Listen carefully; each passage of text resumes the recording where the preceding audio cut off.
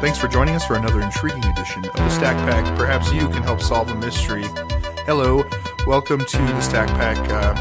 I'm David Howell, joined by Mr. Dan as always, and also with us is Staten Island's finest, Dan Derwin. Stan. Yeah, how's it going, guys? Staten Island Stan. Staten Island Stan. Yeah, you should just change it, yeah. Staten Island Dan kind of works too. It's fine. Yeah, Stan too. But good to be here again, of course. Yeah, we're having a good time today. We all have some... are you drinking a beer or what are you drinking? I have a 24-ounce White Claw. Oh, okay. That I bought at a gas station. Nice. So I don't know where this puts me in the pecking order of human beings, but... Hey, there's no claws when you're drinking claws. Fortunately, my name is Stan, and not Dan, so... That's good. Yeah, Staten Island Stan. I can drink this anonymously. It's like an alter ego now, drinking gas station White Claws. But honestly, there's way worse stuff you can get at a gas station, like Twisted Tea, gas. Hurricane. Yeah, in this economy. Whoa. But yeah, like a Hurricane or like a Twisted Tea or... Let's get twisted. Like a Mike's Hard Lemonade. I feel like... Actually, the gas station near my house has a Burger King inside, which is very interesting. Ooh, that could be dangerous. Dude, right? So you can get 20 gallons of fuel, a 24-ounce White Claw, and fucking BK Stackers. chicken sticks. Oh, yeah. Chicken fries, and they brought that BK Stacker back. Chicken fries, that's what it's called. I gotta go destroy my butthole on one of those with that weird sauce. I don't know what it is. Processed. Yeah, they usually sell all that stuff, and 9 times out of 10, the bathroom's always locked. So I think they know what's going on. Yeah. And on and on and on. I'd like to do a paint job. It did an absolute paint job. I would like to paint your walls brown. Yeah, just went absolutely Jackson Pollock in that restroom. But you sold me the BK Stackers, so I blame you, 16-year-old Burger King employee. There you go. That's fucked. I was listening to My Favorite Murders where people, the mini-sodes when people call in and tell stories, and they always have stories of teenagers being left in charge, and that should just not have been... Like there's a story about a Blockbuster catching on fire, and just nobody would pay attention to the teenager saying like, "Get out of." I mean, that was always the case too. Like when I was younger, I worked at that music store, Coconuts. It was a national chain. I'm not sure if you guys had one over there, but it was run by kids. The manager there was like 22 years old, and like you'd have like the corporate suit come down once in a while to like whip people into order and what's going on around here. And like the guys in the suit and tie, and you're like, dude, you're fucking like talking about kids. Like what are you really gonna get done here? Nobody gives a fuck. It's kind of like most lifeguards at public swimming pools are fucking 16-year-olds. Like, yeah. Like, what real message are you to... If I cramp up and start drowning, like, this kid's going to actually save me. This guy in a bow tie and a clipboard is going to, really tell me the way it is. Yeah, 110-pound 16-year-old's going to save our lives. Yeah. That's funny. But anyway, we're not talking about any 110-pound 16-year-old. We're talking about a guy who is large and larger than life. That's a good-ass segue. We're talking about Buffalo James Barrier and his mysterious death. Is it mysterious? I think so. There's enough weirdness, but then at the same time, I'm like... There's enough weirdness, but I mean, I'm not going to say my conclusion yet, but 40% mystery, maybe 30. I don't know. Yeah, there's interesting things. So, we can break it down. Yeah, Buffalo Jim was a pretty interesting character in the Las Vegas wrestling scene, and also to be specific, he had like a public access wrestling show. He was a wrestling politician. Well, he tried to be. I think they don't really specify what he ran for, but it looks like he tried to run for office. I think they said mayor, didn't they? Was mayor mentioned? Right? Oh, maybe. I might have missed that. That's great. I like that. So he's a larger than life guy. He's got 4 kids. Everybody loved him. What was his? It was a marine / auto shop. So he fixed like boats and cars. Is that what that means? I mean, he was a general mechanic, but he could fix like cars and boats and because they keep calling his place an auto marine, like auto / marine, auto and marine. Yeah, I didn't understand that, but I guess that's what it must mean, that he also worked on boats and jet skis. the like. Vegas is a desert, right? There's not like an ocean in Vegas. There's not right? a drop of water in sight. Beautiful country, landlocked. I think there's like a subdivision of like Las Vegas that has like canals and shit. Oh yeah, I'm sure there's lakes because it's not that far from an ocean, right? It's like just very far. State over? No, like ocean? No, like lakes and stuff, sure, but the ocean is. Yeah, no, like they have like man-made canals to give you the feel of Venice in Las Vegas. Ooh, sounds stinky. A friend of mine always like posted videos of him and his like girlfriend cruising down the canals in their little power boat, sipping rosé all day. Yeah, it's a desert out there. And Jim was king, right? Yeah, let's talk a little bit more about Jim before we get into his murder. The one thing you said before about the kids, there were 4 kids, but I feel like only 2 of them were prominent in this episode, right? They didn't even. Yeah, 2 of them weren't interviewed, and like they said that he had a good relationship with his kids, but apparently not. Or can we that's just a kind of a guess. It could just be one of those things where half of the kids are just like, "All right, let's put this under the rug." You go talk about it. Like you represent us. Yeah, or dad, or they maybe they just think that their dad passed away. I mean, we'll get into it, but yeah, the dad passed away from a cocaine overdose and nothing more, nothing less. Yeah. But yeah, so the one daughter who talks, I forget her name, but she's the youngest daughter. Did you get Dan's always? It wasn't Jessica. It was like Emeka or Jessica. Yeah, it was something. Your notes weird. Don't say. Didn't you like pull up a little finger dinger? I do have good notes, just not the kids' names. Yeah, the daughter was she was the youngest daughter who apparently lived with Jim for a while, and they were really close. Yeah, she was the only one that left Seattle. Apparently, that's where the family was, and she lived with Jim exclusively in Vegas. Mm-hmm. Yeah, so like we said, he's everybody loved Jim, we could talk about the drama that might have occurred before we get into the death. Jerica. Oh, that's great. Yeah. There it is. Yep. Jerica was the youngest daughter. Not to be confused with Jericho. Yeah, Chris Jericho. Do you think she was named after Chris Jericho? Because he's such a wrestling fan? Could be. Do you know? Are you a wrestling person? You seem like you. I am not. I have friends that are very close to. I have friends that I'm close to that love wrestling. Same. Yeah. Like I know very little about it, but I know like when big events are coming because they talk about them, and I feel like I know just enough. Like I have my toe in the water. I'm not a stranger to it, but I just don't. I don't watch or listen to anything on my own time. Yeah, Baby Buff, aka Jerica. Yeah, so she talks about Baby Buff was her nickname. They show a clip of her on one of the wrestling programs, like as a little kid, like beating up a guy grown man down with a plunger, man. Yeah, it's really funny. And plunger. She was saying she was talking as an adult about how fun that was, and just how awesome her dad was. They also show this clip of them at like some like San Francisco like tourist attraction where it looks like they're like flying through a cart. That was like a Tim and Eric skit. Yeah. It did look like Tim and Eric, dude. That's so funny. Yeah. It did. It was this very 90s video. It was awesome. It was like they were on a flying carpet. Yeah. They were like in some little car flying over the Golden Gate Bridge in San Francisco. So yeah, by all accounts, great father, good family man.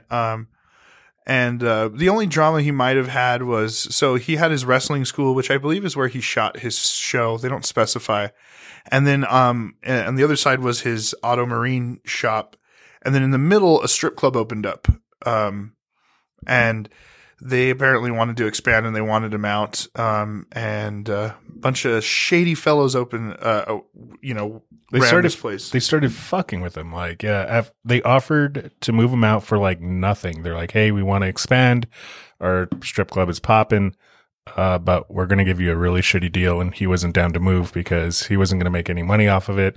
So they started fucking with him, and to the point to where they would break into his shop at night and start slashing tires on cars and just basically breaking windows, creating damage that he ultimately would have to either pay out of pocket or file insurance claims on to cover the loss. And it was literally putting a strain on him. And this strip club was like perfectly sandwiched between like Dave said, it was the two businesses, the school and the shop itself. He was the bread, and the strip club was the meat.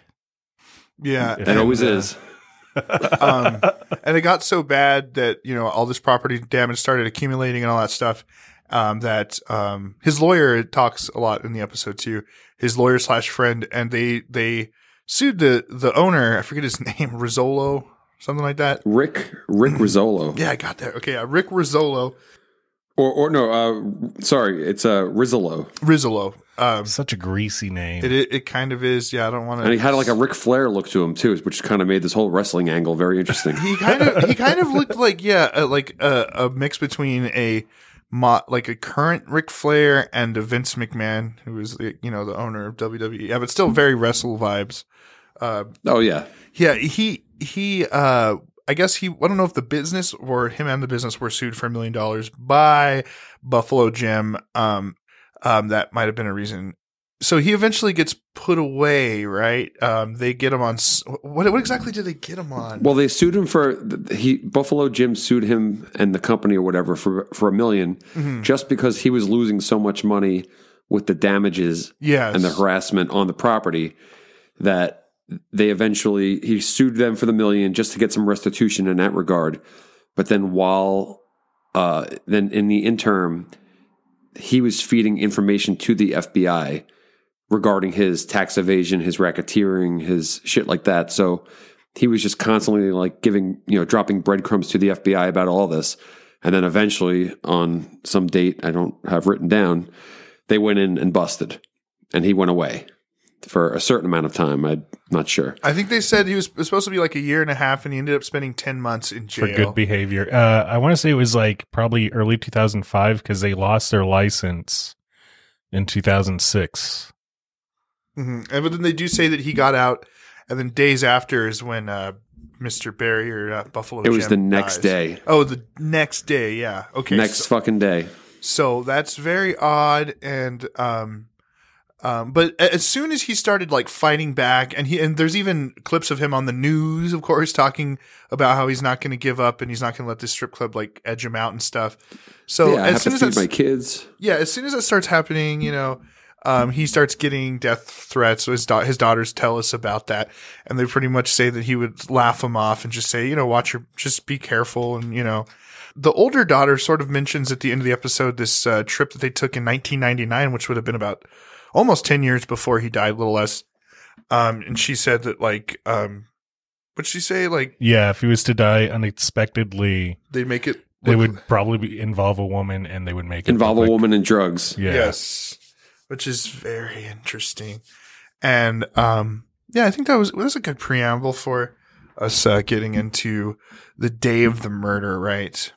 Yes. Oh, we don't know if it's a murder. Sorry, the day of the incident. Yeah. There you go. Do we know when he told her that? Was that actually on the trip in 97 or 99 or whatever? I don't know. It was the earlier part of the trip. Yeah, it was the early trip. It wasn't like the week before. It was, but there also was a week before statement that he made before he died too. There was it wasn't so specific, but he did say something about I might be getting set up or because I think he told the other daughter something in the same line, but not as detailed. Yeah. So he had this was a concern for him at this point. He was definitely messing with the wrong people, which sucks. But Vegas is one of those towns still. And Rick Rizzolo, if I remember correctly, was not ashamed to admit that he had a lot of low down, dirty people working for him at that strip club. Oh yeah, I think even in an interview, it was just I employ fucking former criminals. Yes. Yep, he did. Right. Former, you mean current. The Ric Flair umbrella of bad workers. So the incident happens on April 5th of 2008. Okay. So April 5th of 2008, he leaves his home at 7:20 p.m. It's a Saturday. He told his youngest daughter, who's 15 at the time, Jerica, that he'd come home around midnight. He said he was meeting some people. He made no secret that he was attempting to sell his vast memorabilia collection to help Grubstake the purchase of a new site for his auto repair business. Grubstake. I've never heard that. Wait, he was looking for a new site? That's what it says here, so I'm reading this from the Review Journal. It's weird whenever you do any other research about these unsolved mysteries. It's like they leave out things that you think would be important. Yeah, because I was going to say I don't remember hearing that in the episode, but I could be wrong. I could have missed it. We saw the episode twice. They don't talk about him leaving the space where the Crazy Horse 2 was at. Stupid fucking name. So yeah, I know, right? So he was selling a bunch of his stuff, and he'd also been communicating with a life coach. And apparently he doesn't use drugs, didn't drink often, took vitamins and fish oil regularly. So he doesn't come home Saturday night. His daughter keeps trying to call him that night. He doesn't answer. And then in the morning she calls again, no answer. And then they receive a call. The 19-year-old sister, Elsie, receives a call informing them of the father's death. And actually, Jerica says she answers, and the cops tell her that she needs to talk to an adult. The eyewitness described the motel this way. The room was undisturbed. The bed was made. Barrier was fully clothed except for his shoes. No, he was nude from the waist down. According to the episode. But yet when they show the photograph, they show sweatpants around his ankles.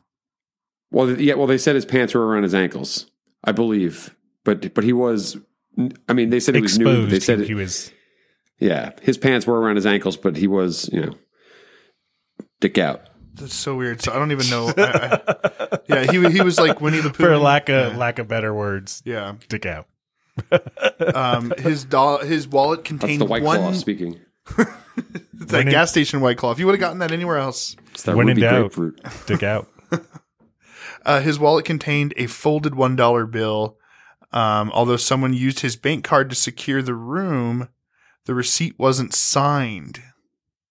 Which is weird because we see him getting a card, but there was a swipe before that, so maybe he paid before that. I don't know. This is just making. There was a guest swipe 7 minutes prior to him. The footage of him in that lobby. So we'll talk about that here in a second. I mean, I think we can talk about that now, right? I mean, we paused that. So so Unsolved Mysteries does a little screen printout of the record or key log record. And it's done in incidents. If you take a pause, it shows incident number or event number 23, which was a valid open close at April 5th, 2008 at 14:30 by user group section 1. So we're assuming section 1 would be, housekeeping staff and all that. Especially 2:30 in the afternoon, sure. So yeah, that makes sense. The next key swipe is event number 22, valid open close new card on the same date by a guest at 2015.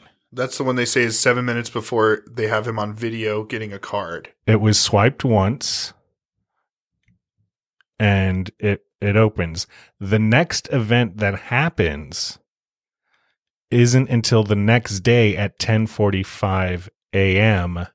by zone 1, which would be, I'm assuming, housekeeping again.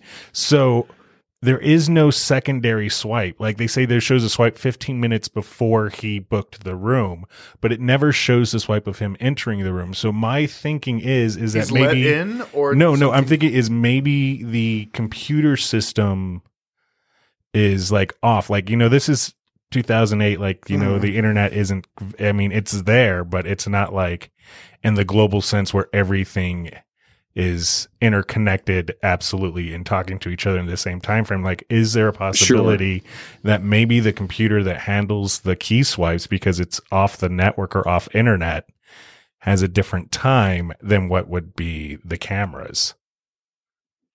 So you think that it's just a time error? I think that's just a human error that, maybe the computer that controls the key swipes of the cards is set at a different time. Yeah, like the clock wasn't set or some shit. Yeah, because or it was just the wrong time. Because if someone entered before him, it would be his key swipe and then a key swipe before him, but it's not. It's a key swipe 7 minutes before he booked the room, and then the next key swipe is the next morning. Is the next day with the housekeeping. Yeah. Well, also, someone could have led him into the room. That's very interesting. Okay. because they present it on Unsolved Mysteries like it's that part of it is very mysterious at face value. But that is also a valid theory. They don't show another him Entrance. scanning in at after 8:22. But yeah, it could have just been that mysterious person let them both into the room. That is a possibility. And then there's coke and girls, and they just overwhelm him or whatever. They knock him, which is a Keanu Reeves movie that no one's seen, but it's actually pretty cool. Ooh. It's about like it's a horror movie about these two girls who just come into this guy's house. His wife is gone for the weekend, and they just like fuck with him, fuck him up, fuck him over. It's crazy. It's an Eli Roth movie, actually. It's an interesting flick. But yeah, it could have just been something like that. And then the fact that he's all talking about, they would make it look like drugs and girls, and that's how he died. But also he did have a coke problem, and a big guy doing a lot of coke. Well, that was in his early 20s. Like he was so proud that he hadn't done drugs. Yeah, he didn't have a known coke problem. But then again, people can say they don't do things and then actually really do things on the side. We haven't even talked about Lisa yet as well. Is there anything else you guys can think of before we get into Lisa? No, well, Lisa is very interconnected with the whole motel scene, so I think we should get in on that. There's definitely a person who they briefly mention was a stripper at what the fuck is the place called? The Crazy Horse. Crazy Horse 2. TOO. Yeah, 2. Yeah. Fuck them. They suck. Too stupid. So let's go back. The first time we hear about Lisa in the episode is the daughter looking at Buffalo's call log, and she can see there was a voicemail from a concerned woman named Lisa saying like, "Is everything okay? Right? Are you okay?" He had a cool flip phone. Right? Yeah. Nice Motorola flip phone. So they call the number back. They say, they ask if she knows Jim Barry or if she knows Buffalo Jim. And the lady says, "No, I don't know Buffalo Jim," and like hangs up, essentially. Obviously, that makes them suspicious. They tell the cops about this to look into this girl named Lisa. They do get a hold of Lisa, and Lisa tells them this story. Sounds exactly like what Jim Barry was scared of. They were playing some sex games, and he was doing a lot of coke. He was also paranoid, right? They say that he was kind of like freaking out. And he started having like convulsions. He was grabbing his chest.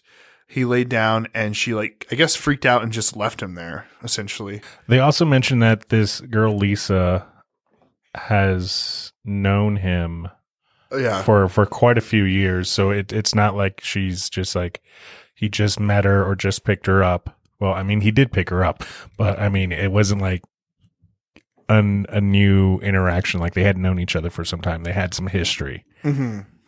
Yes. So according to her, he freaks out. He starts, having like essentially a heart attack or something like that. And she freaks out and leaves. And then that's why she calls in the morning to check on him if he's okay, which is dirty and fucked up if that's true. She doesn't call in the morning. She calls like 30 minutes after. Like I think they say the call is like at 10:30 p.m. or something. Yeah, wherever she went straight home and then called. In her interview, we don't know her interview, but what they say in Unsolved Mysteries is, according to her police statement, she left the room, hailed a cab, took the cab to the gas station where Buffalo Jim picked her up, and then went home and called him. Damn, that's dirty. What a piece of shit. If that's exactly what happened, like. So what's kind of funny at face value is the fact that he told his daughter, the scenario that I fear the most is like some hotel room with girls and drugs involved. And like, if he willingly, it looks like it, he went to the desk and he was on camera, he got a key, and he was going there with some girl who apparently worked at the Crazy Horse too. So like like aside from the drugs, he kind of put himself in that situation. Yeah. It does. Knowingly. It does seem kind of, like he should have known. If that was my biggest fear, like you wouldn't catch me near a fucking Motel 6 with some stripper-ish woman. Right. It just wouldn't happen. Even if she had a heart of gold, she still works at the Crazy Horse 2. She probably still needs money. You're still in the Motel 6, the setting is still perfect, I noticed at the end of this episode, there was a disclaimer that says that they don't, that Motel 6 is not culpable, and nothing presents Motel 6 having anything to do with the crime. And so Like no matter what, we all want to stay at a Motel 6. Yeah, this makes me want to stay at one. You know what I noticed? Also, maybe they just don't use. There's this no room. crime that takes place at a Red Roof Inn. Maybe they don't use the room because a murder was committed. But when they have the girl go into the room where she saw her father die, they still had like an old box TV and stuff. Oh, yeah. And like, and that, how about let's talk about that old school unsolved mystery move. Like, hey, like when you were 15 years old, you had to identify your dad's dead body in this room. Let's go relive that. Let's take you back there. Oh yeah, her going back to that room, the specific room is so. It's fucked up. And I know that like if you want to get it solved and like the family is trying to get shit done, then maybe the producers are like, it would really help if you're in this room and show some emotion. And yeah, it's still just like fuck. It's fucked up. And then also they take her to the house that her dad loved so much, and that wasn't easy for her as well. So he made some good money. That was a nice fucking spread. Hell yeah, it really was. This is a really cool spot. Especially with that's the background. That's what a mechanic makes, or you think that's the wrestling money? Oh man, I don't know. Damn, that really brings up some questions. I have a lot of questions about that, and not only that. Real quick about that house, like when they did the recreations, like I like how these new unsolved mysteries do recreations where they show a character where they're playing. In this example, Buffalo Jim, but they don't show the face. He's got the rings, the look, like you just fucking know it's him grabbing his keys, his phone. Yeah. But the house that they used in the recreation had there was a fucking grotto outside, but like the trees were lit up, but it looked like the same house. Yeah. Did they dress up his old house for the recreation? That's kind of like a side question. Or they definitely used the outside and they got a similar car. Another one of my favorite shots of the episode is they keep it blurry. They don't show you the actor's face so much, but there's a great shot of him walking out of the like a garage, and he kind of does his little like peace.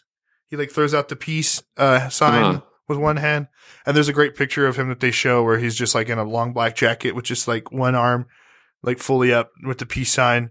So he was doing like the same hand and arm motions that like Buffalo Jim did. Yeah. Like the actor was recreating it. Yeah. The shot of him just walking down the strip in Vegas with his crazy like bulletproof like chest piece. Yeah. Bulletproof bullet vest. Yeah, he seemed like a cool character. Yeah, he seemed cool. It sucks to happen to anybody, of course, but when you see a colorful person like that with kids that love them, and he was just a community guy who had a fucking a headache from some fucking jerk off, that everything comes into play. And fucking Lisa, super mysterious. I want to know more about her, but yeah, I don't know. She declined to be interviewed for this segment. Makes sense. I mean, yeah, he could have just been an older dude who just did a lot of coke one night. But it just seems it's just weird that it was like the day after this guy gets out of jail. Yeah, but I mean, why would you do like? There's no struggling. There was no residue of cocaine. Why would you whack the guy the day after you got out of jail? Why not do it like while ballsy. you're like why not do it while you're in jail where you have like assault, like, oh, he couldn't have done it, he was incarcerated. Yeah, you send the bag man. Yeah. Especially this article says that he was looking for a new spot and trying to sell some stuff that he had, but also it has some conflicting evidence, some conflicting stuff about how the body was found, so I don't really know what to trust as far as the story. Like, I mean, obviously, like, if you're found dead in a bed and you have residue in your nose, your beard, your shirt, like where was the coke done? Like the room was so clean. Yeah. Aside from his stuff. Yeah. Like, did he do the line, clean up, and then die within like half an hour of taking it? I mean, like that's possible too. Did he just snort it out of a bag directly? Like, well, there would have been a bag though, and no bag was found. You know. Well, here's my other thought is like, because especially how Lisa has been very vague in how she just ditches. Like, I'm thinking this scenario.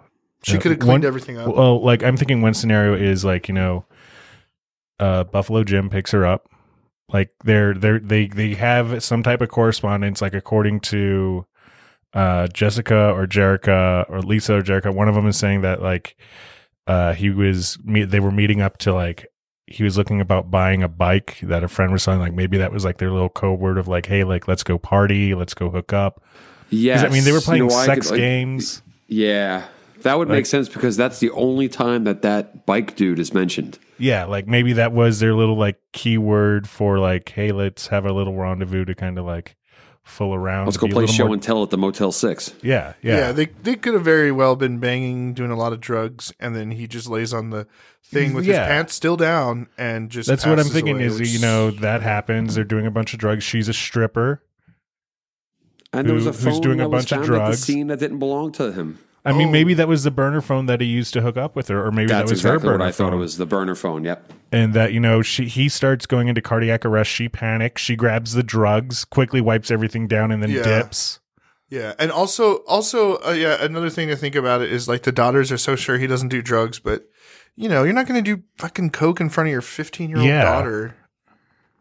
And then the other thing I wanted to talk about is, I think we're going to approach it is when they go and identify the body at the crime scene, the two daughters drive around the parking lot trying to find Buffalo Jim's Rolls Royce, and it can't be found to the point where the police department starts to file a missing vehicle report, and then it just mysteriously turns back up in the parking lot at 5:30 in the afternoon, all wiped down. Yeah. No fingerprints, nothing found inside. My theory on this, it goes back to Lisa's statement about how when she panicked, she left and took a cab. I don't think she took a cab. I think she took the car. Correct. Because, you want to get out of there like, oh, fuck, the person you're partying with is probably ODing on drugs. You have a fuck ton of drugs on you. You're a stripper. You don't want to go to jail. You don't want to have to deal with getting a cab. Oh, look, there's this dude's car is right here. It's right here. I have the keys in hand. And then once people start asking about it, it's like, oh, fuck, like, that's a decent theory. We got to return it, quickly wipe it down so I'm not implicated on theft of a vehicle. Yeah. Fucking Lisa. Yeah, that could be it. Or she could have been working with that dude, and the whole thing could have been set up. Could have also been a setup. The other thing I don't understand is Jerica talks about, like, when he was found, he was known to always carry large sums of cash. Yeah. And when he was found, he was only found with $1, and that's a notorious mob hit. I did like a good 2-hour search, and I couldn't find anywhere on like Reddit or anything about that. Did not sound familiar at all to me. That whole dollar bill mob hit thing. It was like, did you watch Boondock Saints? And we're just like, oh, quarters, coins, dollar mob hit. Yeah. That movie doesn't hold up well, huh? That was like a movie that I used to love. It was a farce. They just got lucky, and it doesn't hold up. But like that was like nowhere. Could I read it? Did I find anything about like a folded single dollar being like a calling card of the mafia? yeah, like I got you. Like I did read a very colorful article of a hitman that talked about his like 10 rules on hitting a person, and rule number 1 is you never do it where the family is because it's too messy. What do you mean? Like city, state, block? What? Oh, like house? So like if you're going to kill a guy and, you don't do it at the house where the family lives, you wait for the guy to go to work and you do it there. Gotcha. Yeah. That was like his number 1 rule. That's just polite. Just good hitman etiquette. Apparently there's hitman quorum. Of course. Every hitman has a code. Nice decorum, yeah. Manners. Manners go a long way, even with how you treat other people is the biggest thing in life. Yeah, I don't know if I think he was killed. Yeah, the missing car is weird. He had no physical trauma, so it's not like some guy came out of the closet in the Motel 6 and beat the shit out of him or shot him. It's not like... So it had to have been the cocaine that killed him. Could somebody have like injected some like straight cocaine into his blood system or anything like that? I mean, they could have. I mean, like the cocaine that she brought to the party might have could have been purposefully potent, because they knew that he was older, unhealthy, and they just gave him a lethal dose. So they mentioned that he had like a heart problems, something like that. He had heart disease. Heart disease. I mean, what level? I'm not sure. Or if it was known or unknown. But like if Lisa was a part of the hit, if she was hired by Rick Rizzolo, let's just say, like she could have brought over, like once a month we meet up and we fuck at this hotel and he likes to do a little bit of drugs and doesn't tell his kids and And then if he pays Lisa, Rick does, and then they purposely give him like a bad batch, then the job's done. She cleans up, she panics, and that's her story. She left, and she went as far to tell the police that like they were there to fuck. Yeah.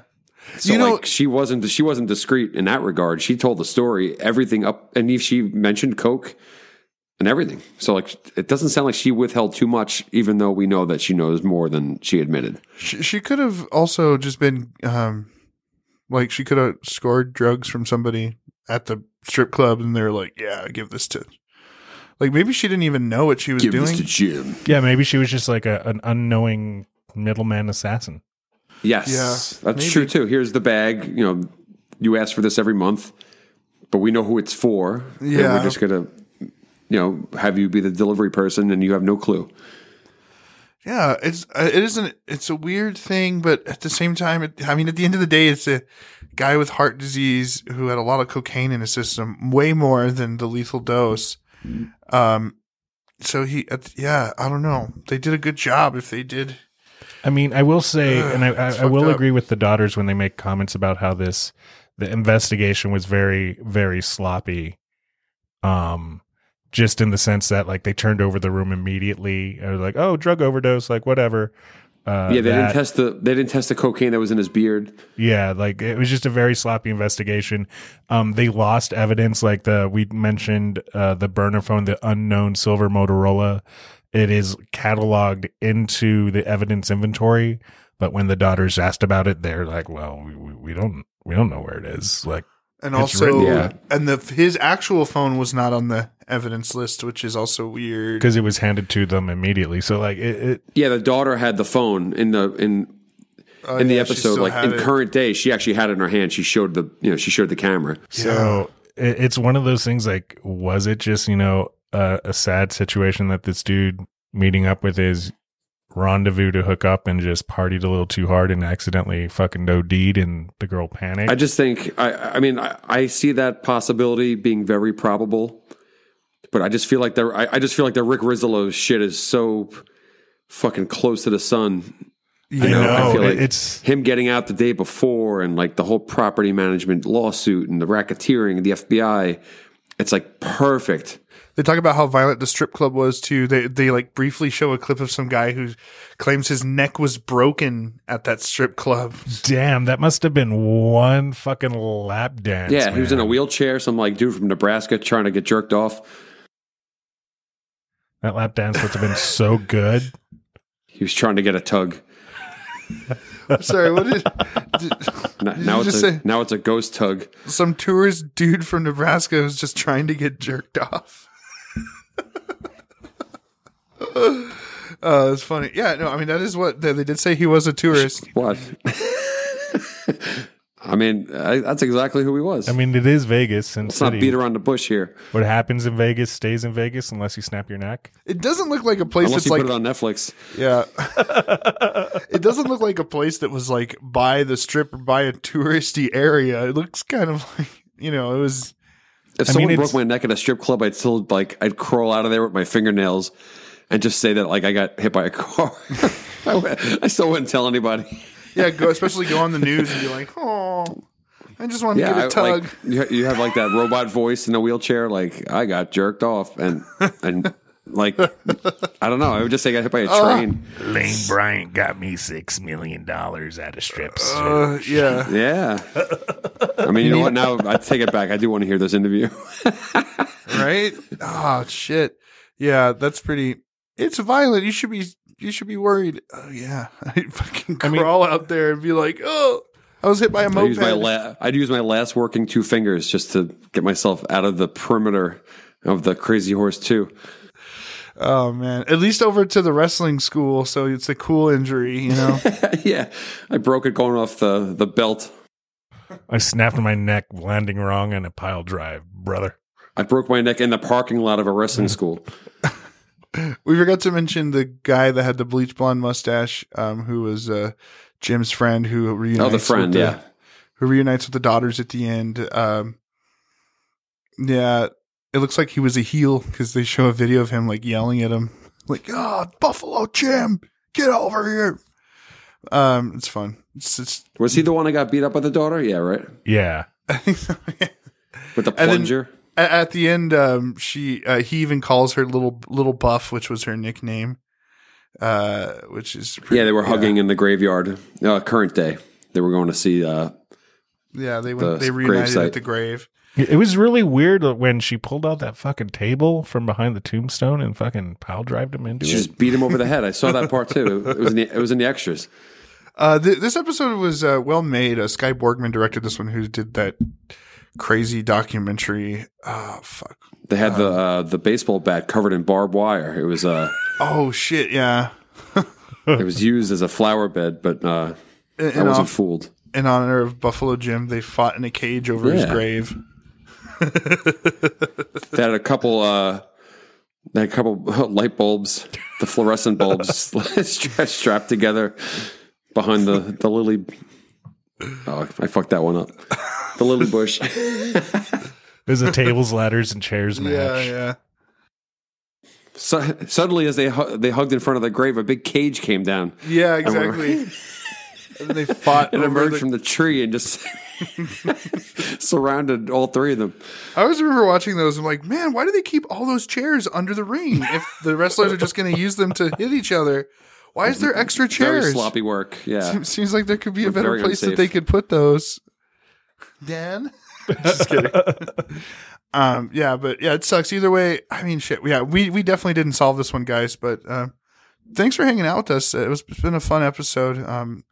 I mean, to be fair, I have second thoughts now after talking with you guys. But my last note from when I watched it yesterday was it was fucking Rick Rizzolo. That's my last note. I still think he's very involved. I think he's very involved.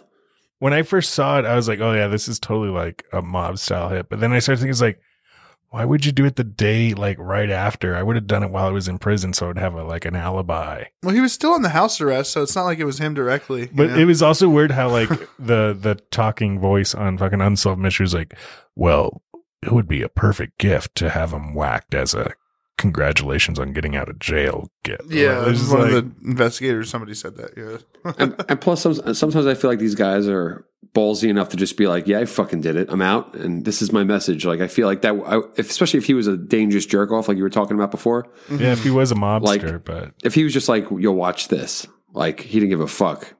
But I feel like his like the crime scene was so clean to a degree that, and he just really did die of cocaine. Like, unless you made him do coke, which is possible, right? I mean, yeah. But like, how possible? I don't know. Yeah, I mean, just the way that the lady immediately left and there was like no residue of him doing cocaine makes it shady. But yeah, I don't know if I have a firm opinion one way or the other. There's a lot of weird stuff. I don't think I do either. Both theories are very plausible, which is kind of fucky. Yeah, it's definitely an interesting one. Well directed as well. Maybe there's more witnesses out there that hopefully in the coming months we might see more activity on the Reddits or. Actually, if you really think about it, on April 1st, maybe during the mid part of WrestleMania, they might have him come out and explain his own death. Fuck, dude, that would be sick. If he was just, I would subscribe to WWE Network if that was the case. April 1st and April 2nd, Hollywood, California. He faked it. WrestleMania goes Hollywood. Vince McMahon rolled out from underneath the queen bed with a suitcase full of cash. That was the Money in the Bank match. Yeah, Money in the Bank. Yeah, and it's all at the top of the cage, and they have to fight for it. Yeah, we know wrestling. Tonight on the road to WrestleMania. Apparently, we all know enough. Like, we don't watch it, but we know. Yeah, I tried to downplay it earlier, but here we are. So, well, anyway, thanks for listening, guys. We'll be back to talk about Navajo Rangers, which is an episode I'm very excited about. Is this a UFO one? It's UFO, ghost, Bigfoot. It's fucking great. It's everything. I have not watched it yet. Changelings as well. Oh, you're in for a treat. These guys they're Navajo Rangers, and they are like the closest thing to like real life X-Files. because yeah, it's great. I don't want to give too much away, but yeah, I can't wait to talk about that one. It's going to be a long one, I think, because it's kind of in different sections. So yeah, it'll be fun to break that down. And I also think these guys should have their own TV show. It's a shame that there's just a 45-minute episode about them. Should they be like the new Lone Gunman? They are like the Lone Gunman mixed with because they're like no. They're cool. They're like they're actual like Navajo rangers. Like they're older dudes who invest. Like they actually, anytime somebody has a weird sighting or something paranormal, they go and check it out. So they just talk about all their cases and stuff. It's awesome, dude. So like the Lone Rangers. Well, the Lone Rangers are like freaking nerds that hang out with Scully. They're not actual like law enforcement. They're just dorks that have a friend named Mulder. Sorry, they hang out with Mulder. So they're not one of them looks like Garth from Wayne's World. And that concludes tonight's side podcast. Yeah. The X-Cast. The Lone Gunman. Yeah, this was a short-lived. The Lone Wayne's World. Lone one season TV series, spinoff of the X-Files. Yeah. Anyway, yep. Thanks for listening. After all that, thanks. Thanks, Dan Derwin, for joining us, as well as Road Dan, who's still here for a little bit longer. Thanks, guys. Love being here. And we'll all be back very soon to talk about the Navajo Rangers. And thanks for listening to the Stack Pack. For every mystery, there's somebody somewhere who knows the truth. Perhaps that someone is listening, and perhaps that someone is you. Good night. White Claw.